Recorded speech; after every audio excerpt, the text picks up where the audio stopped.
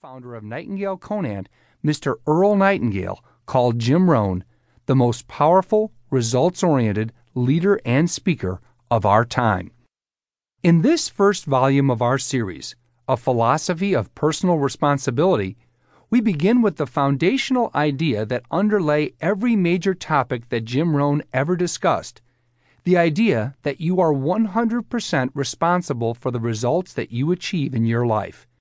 We'll begin with a segment where Jim Rohn discusses why responsibility is a philosophy that is the major determining factor in how your life works out.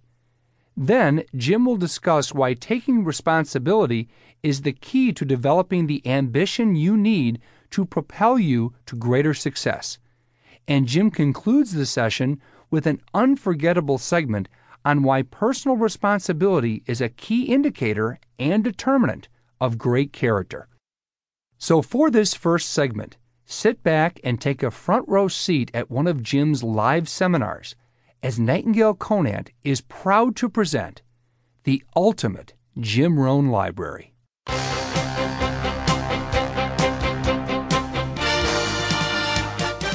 Philosophy, the major determining factor in how your life works out. Philosophy. To form our philosophy, you got to think. You got to use your mind. You got to process ideas. And this whole process over a lifetime, starting way back here when we were children, schools that we've attended, our parents, our experiences, all this stuff that we've processed by the thinking process helps to develop our philosophy. And in my opinion, each person's personal philosophy is the major factor in how your life works out.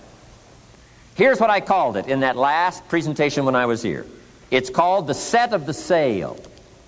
Each person's personal philosophy is like the set of the sail. Now, I used to think it was circumstances that ordered my life.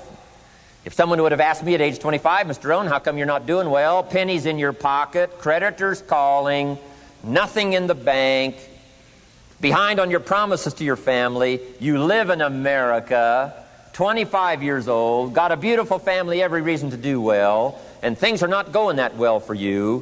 What is wrong here? It would not have occurred to me to blame my philosophy. I mean, it would not have occurred to me.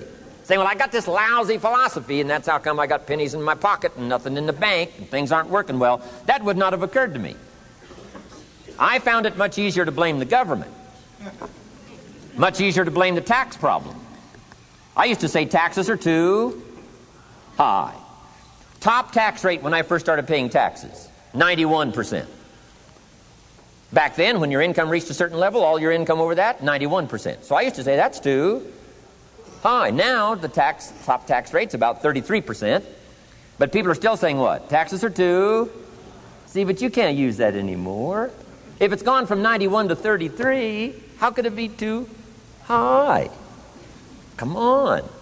I threw all that old excuse stuff away. Some people found it, though, and they're using it these days. My old list.